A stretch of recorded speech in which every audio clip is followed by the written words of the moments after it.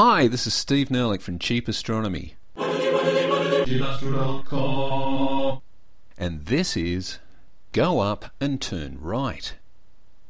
Like most things in life, flying to Mars looks easy on paper. But in reality, it is almost insanely risky, technologically fanciful, at least by 2009 standards, and of course, horrendously expensive. Here at Cheap Astronomy, we like doing things on paper. Planning a spaceflight is all about reducing weight and finding fuel efficiencies. One of the heaviest things you are going to have to lift off the Earth is your fuel. So you need to make your spacecraft as light as it can be and try and limit how much fuel you will need for the trip, because you'll have to take it all with you. For every bit of extra fuel you'll need, you'll have to take extra fuel to lift that extra fuel, which means even more extra fuel, and so on. Some of the other heavy stuff you are going to need to get to Mars includes enough consumables, like oxygen, food and water, to last you for about 2 years. You'll also need some kind of heavy shielding to protect you from the intense radiation out past Earth's magnetosphere, including the surface of Mars itself. You're almost certainly going to need a whole separate spacecraft as well, like the Apollo lunar module, so you can undock and land when you've achieved Mars orbit, and take off again after you've had a bit of a walk around. Otherwise you would have to land all the consumables and the fuel needed for your return trip and launch them off the surface again, which would not be very fuel efficient. Apparently landing on Mars also carries its own complications. The atmosphere is too thin for aerobraking to have much effect on a big spacecraft carrying humans. This means you will have to slow your spacecraft down with retrofire.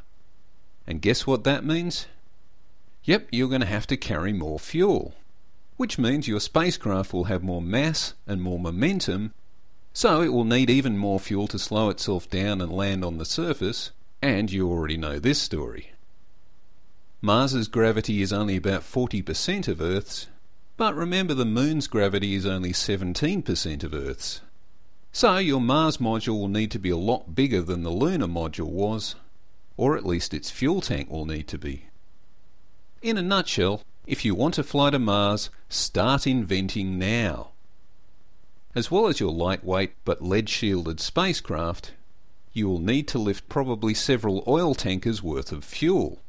And of course it will take more tankers of fuel just to get that first lot of tankers into orbit, so you'll need...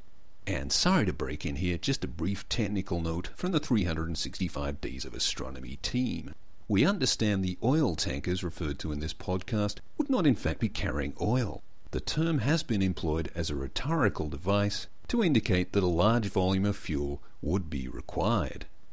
Of course, instead of oil, we are talking large amounts of liquid hydrogen, oxygen, and some hypergolics.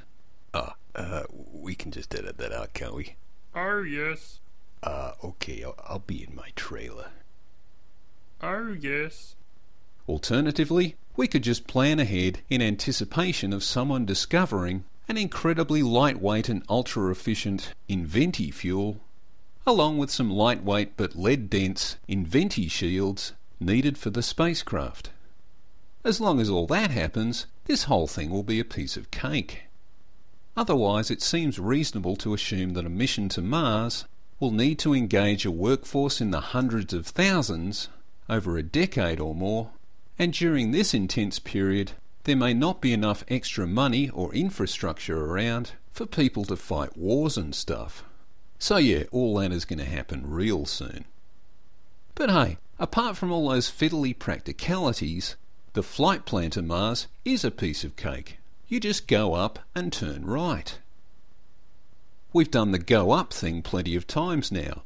The smart thing is to launch your rocket from near the equator, which is moving much faster than any other part of the globe, and then let your rocket lean over to the east in flight, since the Earth is spinning towards the east, so you get that bit of a leg up into orbit.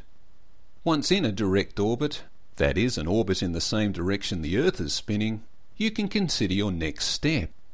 And the first thing to consider is that although you may be technically in orbit around the Earth, really both you and the Earth are in orbit around the Sun, and both moving at about 30 kilometres per second relative to the Sun.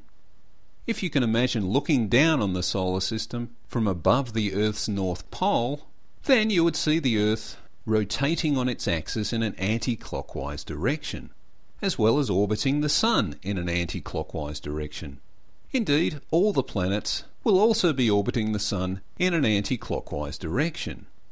So, from Earth, you'll need to turn right to go to Mars, or turn left to go to Venus. The most fuel-efficient kind of interplanetary mission, at least to Mars or Venus, involves initiating a Hohmann interplanetary transfer orbit. This involves firing your rockets in one burst to put you on an elliptical trajectory that transfers you from one solar orbit to another.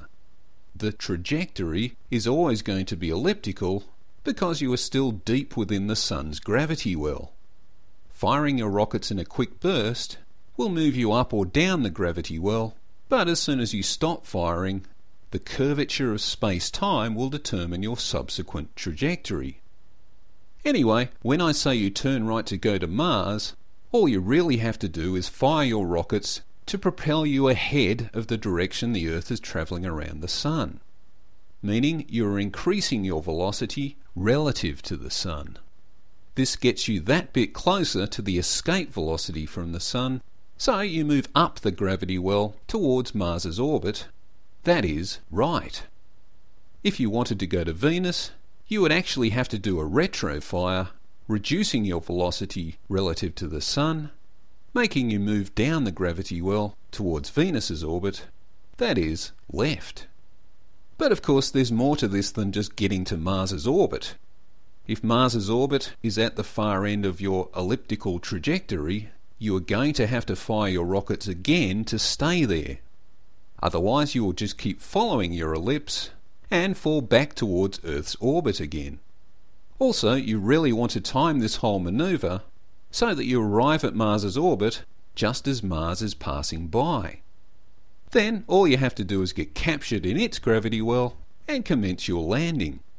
With today's rocket technologies and the whole fuel equals weight equals more fuel issue, it turns out that the most fuel-efficient Hohmann orbit from Earth to Mars will take you about 259 days, or about 9 months. And of course there's a limited launch window to ensure that when you leave Earth and follow your 9-month Hohmann orbit, Mars is there waiting for you when you arrive. This timing is actually determined by the aptly named pork chop plot. Try Wikipedia for more information there. The plot demonstrates that a launch window from Earth to Mars is available every 25.5 months. This opportunity has just passed us by in late 2009, and we'll have to wait until February 2012 for another shot. But somehow, I don't think we're going to be ready. So look, I know everyone's keen to go to Mars, but just in case all of humanity gets wiped out in the next asteroid impact, how about we build that planetary defence system people have been talking about first?